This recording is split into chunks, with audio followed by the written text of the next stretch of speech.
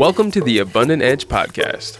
Here we dive deep into the diverse worlds of regenerative living, permaculture, and natural building as we aspire to help you reach your highest potential for yourself, for your community, and for this beautiful planet that we share. As always, I'm your host, Oliver Gaucher, and I'm thrilled to guide you through this week's episode, so let's jump right in.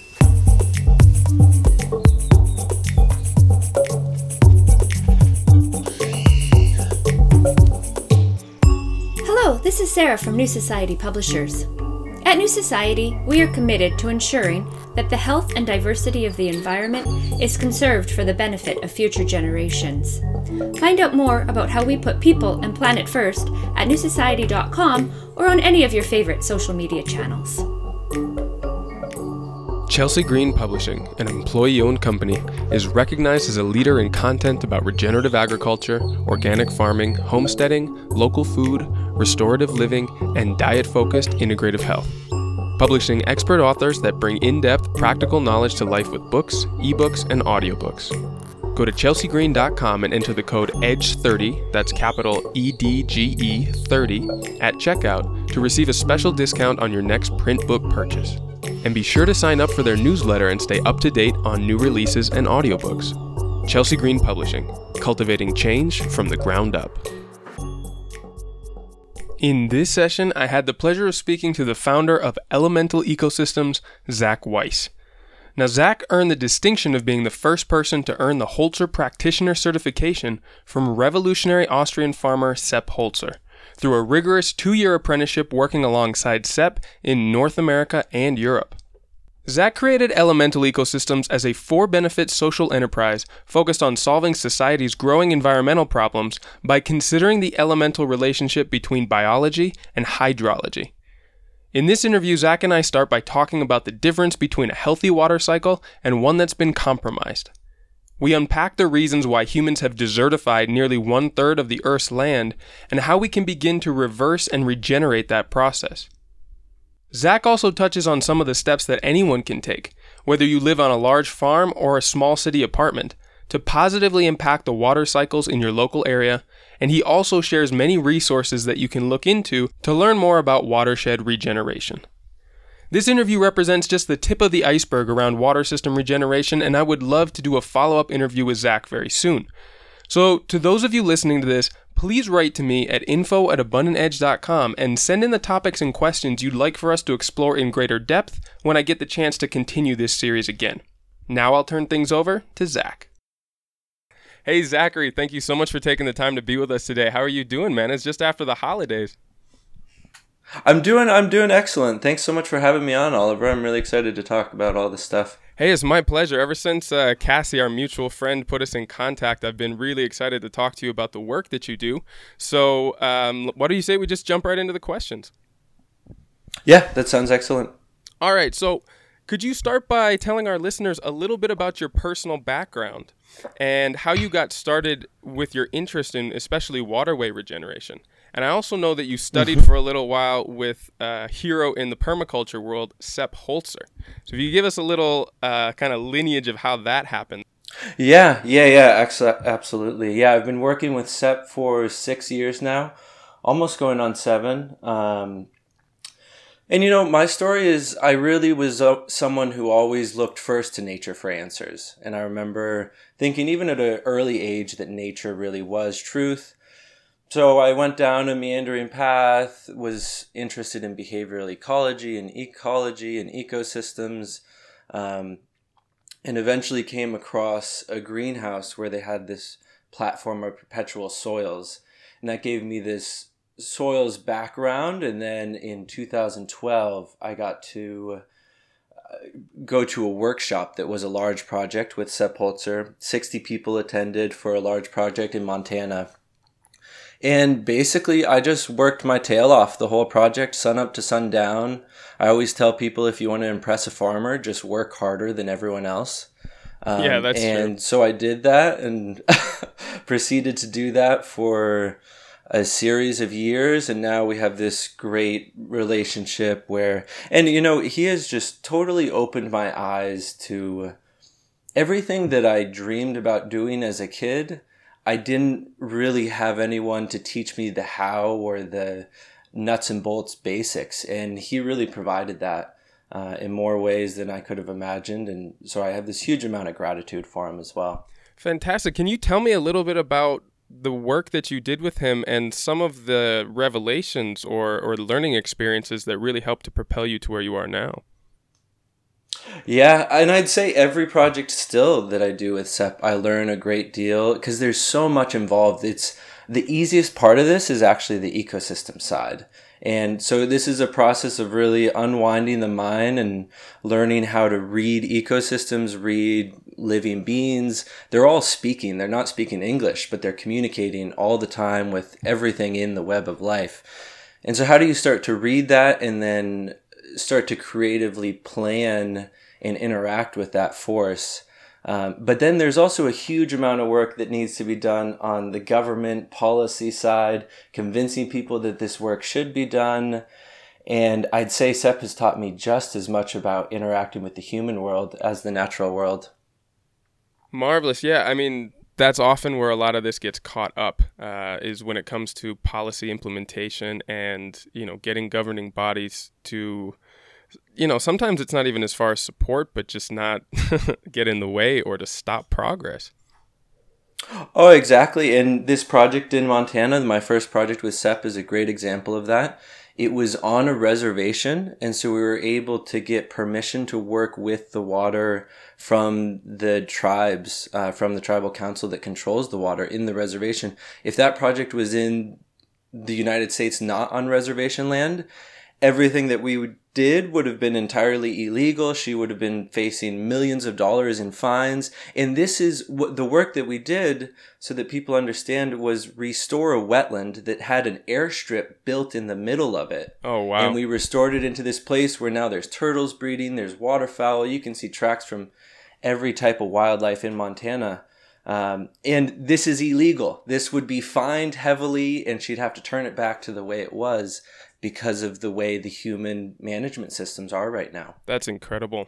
All right, so here, let's take a step back to get everyone oriented to the ideas that you're promoting here. Can you talk a little bit about what a healthy water cycle looks like in nature and how it can become compromised with the sort of downstream effects of desertification? Mm-hmm. Yeah, so a healthy water cycle, nature works in symbiosis, in relation, which with all of the different elements playing a role within a dynamic system. And so a healthy water cycle, for example, the trees are, for one, they're respiring water, which cools the air, which draws in more cool air, being low pressure air that's carrying humidity. And then the trees are actually respiring, or they're breeding hygroscopic bacteria in the stomatal cavities, releasing those into the atmosphere and actually seeding the water vapor into clouds and then rain. And so on a continental scale, the forests are actually pulling moisture from the ocean inland. That water's entering the cool shaded ground, and then it's feeding the different reservoirs, rivers, creeks. You get this consistent, balanced climate and consistent, steady water availability. And so then looking into how that can be compromised, when you have bare open land, on the hot soil, the water can't infiltrate. And so when the rain events do happen, all of that rain runs downhill, causing flooding, but then followed by drought because it's not infiltrating the way it used to within a forest landscape. So now springs are going dry, creeks are getting low and hot, the aquatic life is all stressed, and you have all of these heat bodies rising off of the bare exposed earth, like in a city, for example. And so that high pressure air is actually preventing the low pressure humidity from even entering into the continents. So you look at a place like Australia, used to have a giant freshwater lake in its center in this monsoonal rainy season, and was a lush green continent like South America is. But through basically human alteration of the landscape, it is what it is today, where you have this high pressure rising heat body that prevents any of the moisture coming off of the ocean from entering into the continent. Yeah, that's super daunting, especially because it's taken over such massive tracts of land that the idea of altering those positively seems like a very insurmountable task, especially to do anything on the scale that we're talking about that can actually have an effect on the microclimate of a space.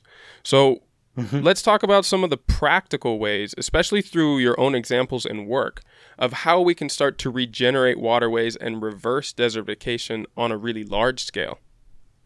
Yeah, so the first step is to really store the seasonal rains. Even in a desert, when it rains, it floods. And all of that water is moving to select points within the earth. And so how do you create water retention landscapes with the earthen materials, using the clay and the water-tight materials in the earth to strategically hold that water so that you're collecting and holding it through the dry times, which then gives you the water to reestablish forest systems. Now, as the forest shade is recovered, the soil actually absorbs the falling rain when it enters, and you very quickly get a whole different type of cycle. And you spoke about there's these daunting areas, but we really have to work with the leading edges because it creates a downwind effect. So, for example, one of the really great projects, Willie Smits' work in Borneo, where they've measured a 10% increase in rainfall from their work, but that increase is not just for them, but also for the areas downwind of them, because the trees are seeding that moisture. And so once you get the pump starting to work, it very quickly feeds itself, and this is how you get these massive transformations in landscapes. Another good example would be in Portugal, a project that Sepp did where I've visited, and it's incredible. They really created a water sustainable community. Are you talking about the Tamara village there? Yeah, exactly. I followed that one closely. It's been so inspiring to see how that's changed. The lake that was put in there. Actually, that's something I want to talk about a little bit later, but go ahead. Yeah, well, exactly. And it's a community that didn't have enough water, and now they have a surplus of water. And it's not the climate that's the problem, it's the human management, because we always are getting rain at some point. Even in the most barren deserts on Earth, they get rain. It's about how do we store that water and how do we really rehydrate it into the earth. Yeah, of course. Now, using that project as an example, what were the main steps that you did to manage the landscape differently that led from, a severe deficiency in water to a surplus in, it's only a handful of years as well, right? Yeah, it took 3 years for the lake to fill up. But so you can make these major interventions, which is a water retention feature. And it's important that this isn't a liner, this isn't a concrete dam. This is about creating decentralized water retention where you're finding the natural clay layer within the soil and then using that clay to build up a wall to hold the water within that clay layer. Because the very important part that's happening here is water cycle recharge. So from that project in Tamara, they actually have springs that have come back alive from that lake feature, because the lake isn't holding the water like a bottle, it's actually distributing it back into the earth. Wow. So let's go a little bit more into detail about how you can create those water retention landscapes. I've heard of tons of different individual techniques, everything from following contours on keyline, either digging swales or using a keyline plow, all the way to actually creating lakes, dams, and water retention points, especially in valleys. And you talked about doing it by finding that clay layer. Now, I know that you brought in a lot of heavy machinery to do something on a large enough scale.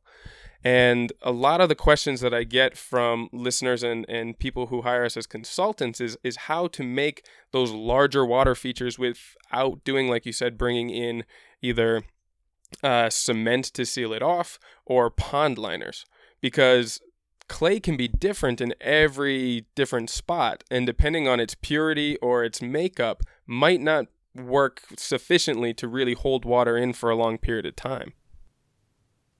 And you bring up a really good point, because a really important part of all of this is that we first think about where we are within the landscape and what that part of the landscape really wants. And so there are plenty of areas that I visit where a pond or a large water retention feature is not a viable option because they don't have the right materials. Now that means they're within a different part of the landscape and that they should focus their energy in different directions, whether that's terracing and reestablishing forestry systems, or just getting the soils back to a really vibrant, structured, and healthy state.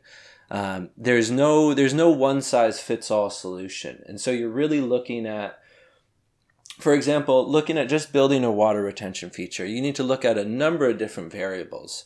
One being the land shape. Can you move a small amount of earth relatively for a large gain in the watershed of that landscape? And then the second would be the consistency of that earth. Do you have a clay layer to tie into? If you don't, now you need to look at different solutions. If you do you have enough clay to build up your dam wall? And then you also need to look at the catchment. So how much earth is feeding that point, that collection point, and is that really going to deliver enough water to charge this water body that you're creating? And so you're, even within a site, you might find that there's 10 different spots where a pond is possible, but there's 2 that are much better return on investment. And so those are the ones you focus on. So how do you start by assessing a landscape for its water harvesting potential? Obviously, every site is different, so being able to observe the site and gather data is going to be your first step, am I right? Exactly. For me, the way that I've trained and learned, I can't tell anybody anything about a landscape without seeing it. You can show me all the maps in the world and all the pictures, and I can get a rough idea what's there, but without seeing it and smelling it, and there are so many senses that you get from a landscape, and you really have to tune into what that landscape is offering to you and see what's possible. And if you learn how to read landscape, you can tell from the types of plants that are growing, how deep the water table is. You can tell by the way the soil has been deposited, how much water is moving and how quickly it's moving. And water does a very good job of sorting material. So as water is eroding, it's carrying with it force and energy. And as it starts to get calm, it starts depositing those particles, starting with the largest and then to the smallest. So first it deposits the gravel, then the sand, then the silt, and then the clay. And so at the right points within the landscape, water has already sorted the material for you, delivering the best material to the spots where most water actually gathers. And so it's important to really tune into the history of the landscape that you can read even in a moment at looking at it. Yeah, absolutely. And that's something that we've had to do extensively on our own site here in Guatemala, because we're only on a half an acre and we are in sort of a depository spot in the valley where we live in the mountains. And then we have, of course, everything draining out to a large lake, and figuring out sort of those, like you said, those layers that build up through erosion events has been key to sort of assessing what could potentially be done without fighting against the landscape, but working with its natural cycles.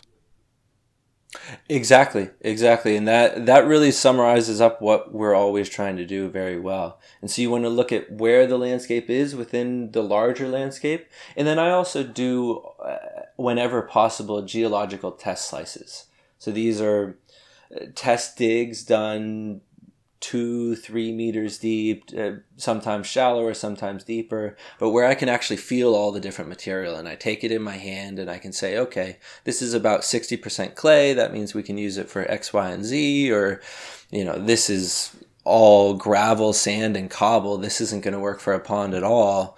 And so very quickly, the landscape provides all the information you need to know what's best to do in that place. Yeah, I mean, those are just invaluable skills no matter what it is you're trying to do with a landscape. But, as we're talking about bringing water into a site and making the best use of it within, any space or period of land, those are really the the life accelerators. And if you can get your water systems dialed in and, like you said, even producing a surplus, the effect in the surrounding area can be massive in quite a short amount of time. Do you have some examples or some case studies that you could share where that's been achieved? Yeah. And, I think if you just think about it for a moment, it becomes very clear. Water is life, and that's becoming a trendy thing to say, but 70% of all life is water. And so when you have more water on a site, more life happens as a result. And so once you've addressed the water of a landscape, 70% of the work is done. You're going to grow lush vegetation. Now your goal becomes to direct which kind of lush vegetation you want. And so it can create this huge transformation. For example, in India, there's this movement of peasant farmers that have built 11,800 little water retention features. These are just things that they're doing by hand, no machinery, but on a village scale, so lots of people. And this movement of farmers has restored 5 rivers and 250,000 wells. They've raised the water table 6 meters in some areas. And these are just by small peasant interventions, but done on a wide scale. Because that's really the thing. It's not about this large centralized water management like is done in so many places now, but it's about decentralized water retention. And once you put the water back into the earth, the life happens. And so you could look at the Loess Plateau as another example. An area the size of some countries that was totally transitioned in a relatively short amount of time. And these examples are all over, whether it's in Spain or Portugal or even in the Americas. It doesn't take long once you get the water in the landscape for the life to happen. Yeah, I mean, it's so true. So now you were talking about these small scale interventions. Let's transition now to talking about some of the actionable steps to improving your own water cycle at maybe different residential levels. So you live in the country or the suburbs or the city. What are some of the most effective, sort of reasonable budget and realistic changes that someone could make to the land that they have access to? Yeah, absolutely. And I think one of the first things to consider here is before we even talk about having a positive impact, we need to look at our current impact. And so in all of these different scenarios, the first thing I would suggest is for people to look into their own relationship with water, how they're managing water in whatever domain they have control of. And so, for example, someone in a more rural setting, they have roads, they have a home, maybe multiple buildings, and then they have whatever areas have been cleared for lawn or pasture. All of these surfaces are creating a lot of runoff. And so before we can, just to get to neutral, we need to start holding water within the landscape. Just to offset the roads and our homes, we should have some water retention. Whether this is a small pond or a little wetland area, or even just an area where you're deliberately just spreading the water out so that it can soak into the landscape. And so there's a lot of opportunity, especially along roads. Anywhere where water is being channelized and concentrated, those are great areas to create a small water retention feature. Even if the material is not so great and it doesn't turn into a year-round pond, you're going to be helping to infiltrate the water that used to infiltrate on that landscape before the structures that were built. Yeah, and if nothing else, reduce the amount of soil erosion runoff and catch that before it leaves your site, right? Absolutely, absolutely. And if it's along a steep road or something, you're going to have gravel being deposited there that you can use to repair your potholes. I mean, it's a very useful system. And so trapping the material and the water on whatever scale. Now, on a suburban sense, this might just be your home. Maybe you have a rain garden off of your gutters so that all of the roof water or all the rainwater from your roof is soaking into your garden area, and it creates a garden that you don't have to water, and it again puts that water back into the earth instead of putting it down the road in through the sewer systems and out into whatever body of water is nearby. And as far as vegetation to accomplish the same goals, I know we talked a lot about earthworks and how to sort of structurally readjust a landscape, but root systems and vegetation can also make a huge impact in how much water that a soil body can store, right? Absolutely. Not only how much it can store, but how the water infiltrates into the landscape. So tree root systems actually help move water down as well as up. So in the rain events, they're collecting water and it's running down along the roots. And then the other thing is providing shade and protection for the soil allows more soil life to exist, and that lower temperature allows whatever water enters it to infiltrate a lot better. If you imagine a sponge, when a sponge is dry and hot, the water can't even enter into it. Once it's a little bit moist and cool, it just soaks it right up. And so one of the biggest things people can do is not so much even creating water features, but just creating shaded earth, places where there are trees, where there are a few trees together that are helping drive that water deeper and protect the soil to create a healthy living sponge. Now, I've heard that can also be a really effective way to retain water in a landscape on very steep slopes, where digging things like swales or other water features can actually become dangerous because if they're in any way destabilized can cause sort of big erosive events down below. In place of that, you can start to plant like keyline rows of trees that allow the soil to infiltrate in without sort of collecting and becoming a potential hazard. Absolutely. And the best way to infiltrate water is to do it a little bit everywhere. And the easiest solutions are oftentimes just to stick a tree in the ground instead of doing these massive earthworks.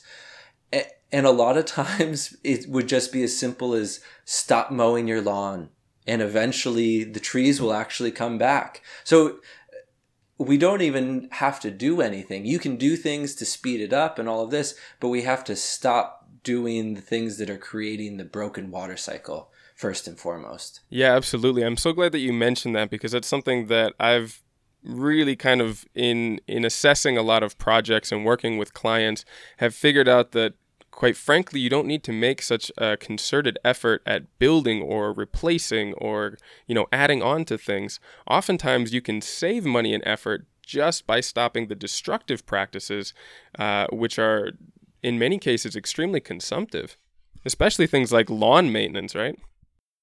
Oh, exactly. It's time consumptive, energy consumptive, financially consumptive, and there's no benefits. It's just this thing that we feel like we need to do, and people need to start waking up and realizing the greater impact that it's having.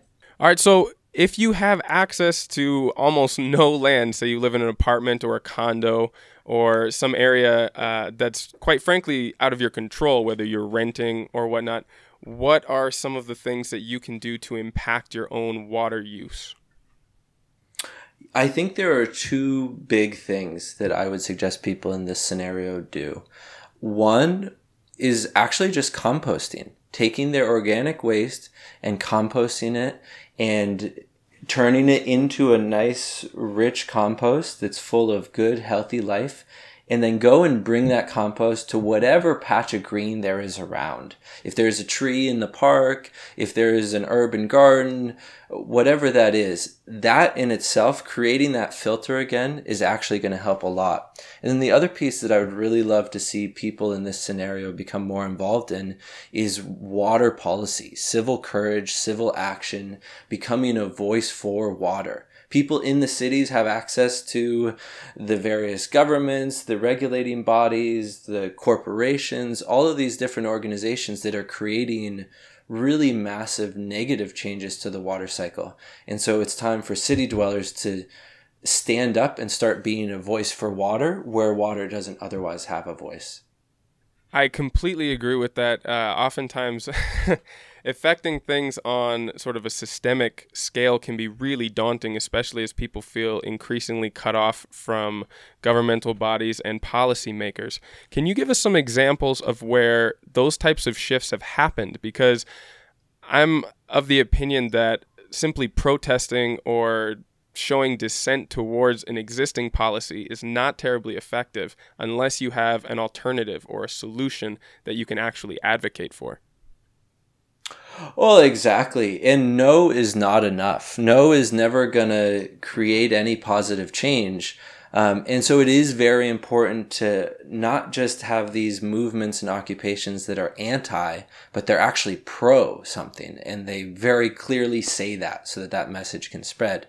And so, for example, in New Zealand, a movement of indigenous people, the Māori, granted a river personhood. And so what this did is it made it so that that river has the same rights that a person does. And so people have to treat it with a degree of respect, and it removed a lot of pollution, and it basically gives a framework with which to regulate. And then there's great movements like in Mexico. There's this community that lives along the river, Halcamoco. And they've always lived along the river, a fishing community, tourism community, and the government has approved this giant hydropower dam that will kill the river, basically. And for 5 years going, the people have stopped the dam from being built because every time the contractors come out, everyone in the town goes there with their machetes and stays there until they leave, and they have the area under 24-hour surveillance, all volunteer run.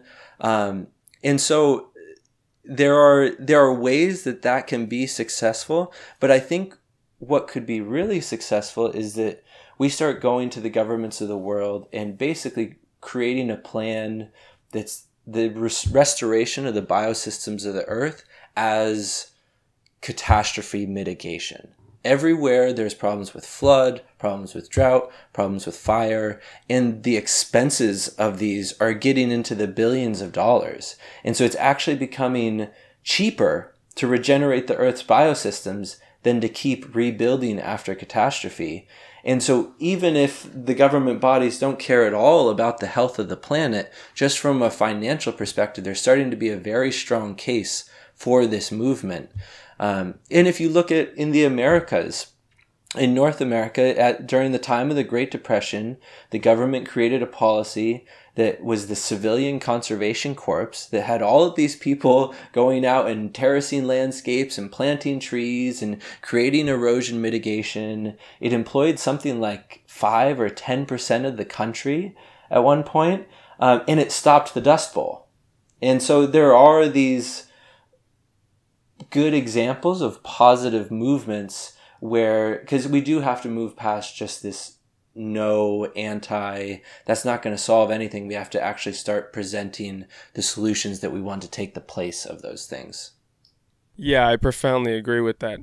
Now, I know you've also mentioned when you and I talked before this that you have a lot of resources that you can point people to in order to learn about more of these topics in depth, especially to find practical information on not only reading landscapes and diagnosing what they're able to do with the land that they have some control over, but the different ways that they can affect their own water consumption and interaction and work towards regenerating waterways in general.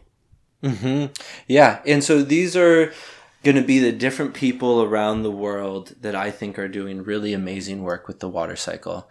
And so Sepp Holzer, my mentor, is a good place to start. There's books, Desert or Paradise, DVD, lots of videos online.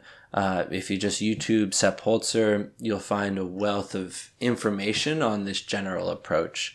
Another one would be the Flow Partnership. This is an organization working with Rahindra Singh, the movement in India that I mentioned of these peasant farmers that have been restoring whole river systems, huge watersheds. And so the people are seeing really amazing impact there. Willie Smits' work in Borneo is another good example of how forests and the water cycle are linked. And all of these people, there's different TED Talks you can find from them. And if you just search these names, you should be able to find a good bit. Peter Andrews in Australia is another one that, and all of these people are doing the same thing. They're doing decentralized water retention landscapes, creating interventions on the landscape to hold water where water's being collected in the rainy seasons, in the rainy times, and really getting incredible results. Yeah, let me just throw in Tom Duncan of Aqua Biofilter there as well. I'll put in a link to the podcast that I recorded with him from, I think it was 2 seasons ago now. But his work for floating wetland systems, using plant roots to actually take up toxins and put it into plant bodies, has been really inspirational for me as well. All of those resources, I'll make sure to put in the show notes for this. Yeah, and another one along that line would be John Todd as well, and his Living Systems, where they just created basically ecological systems that filter and clean water. Yeah, there are increasingly inspiring examples all over the place of people really spearheading these initiatives and getting real work done. Along those lines, Zach, can you tell us a little bit about your organization and how people can contact you to learn more?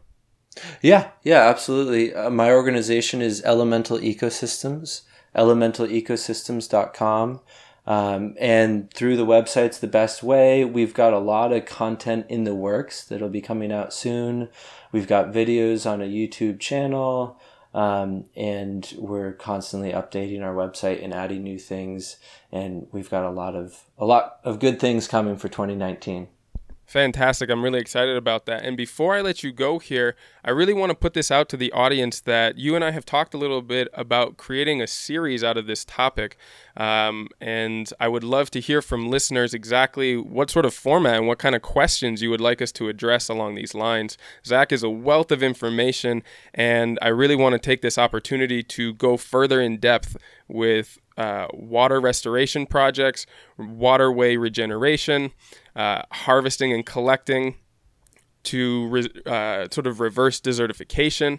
I'm really interested in some of the nuts and bolts, the action plans and the strategies that you've found to be effective in all of your experience.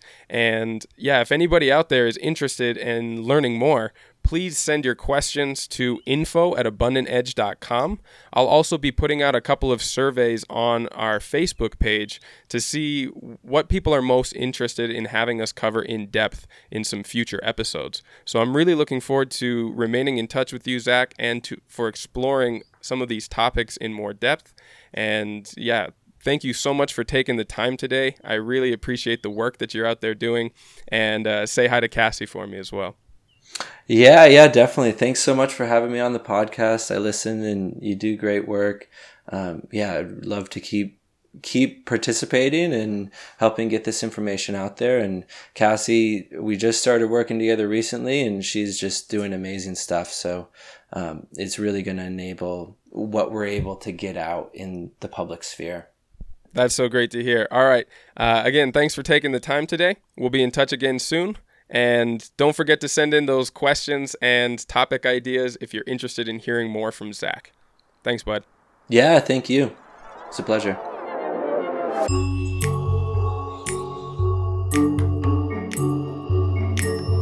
Thank you so much for tuning into this week's episode. As always, you can find all the show notes for this and all other episodes at abundantedge.com by clicking on the podcast tab in the navigation bar. On the website, you can also find a whole range of educational articles, as well as the services we offer from design and consulting to education. While you're there, don't forget to take a look at the courses and workshops we offer, which are all designed to empower you to take back control of your life by giving you the skills to produce your own food, manage landscapes regeneratively, build your own homes and structures with natural materials, and most importantly, to dream ever bigger about the highest potential that you could achieve for yourself, your community, and the planet that we share. I'm very grateful to all of you who have added comments and sent feedback to me. Your contributions help this to be the conversation and dialogue that it's meant to be. For anyone else interested, you can email me and the whole team directly at info@abundantedge.com. And all of your feedback makes these episodes and interviews so much more engaging and help me to give you the information and content that you want. Thank you so much for listening, and I'll see you again in next week's session.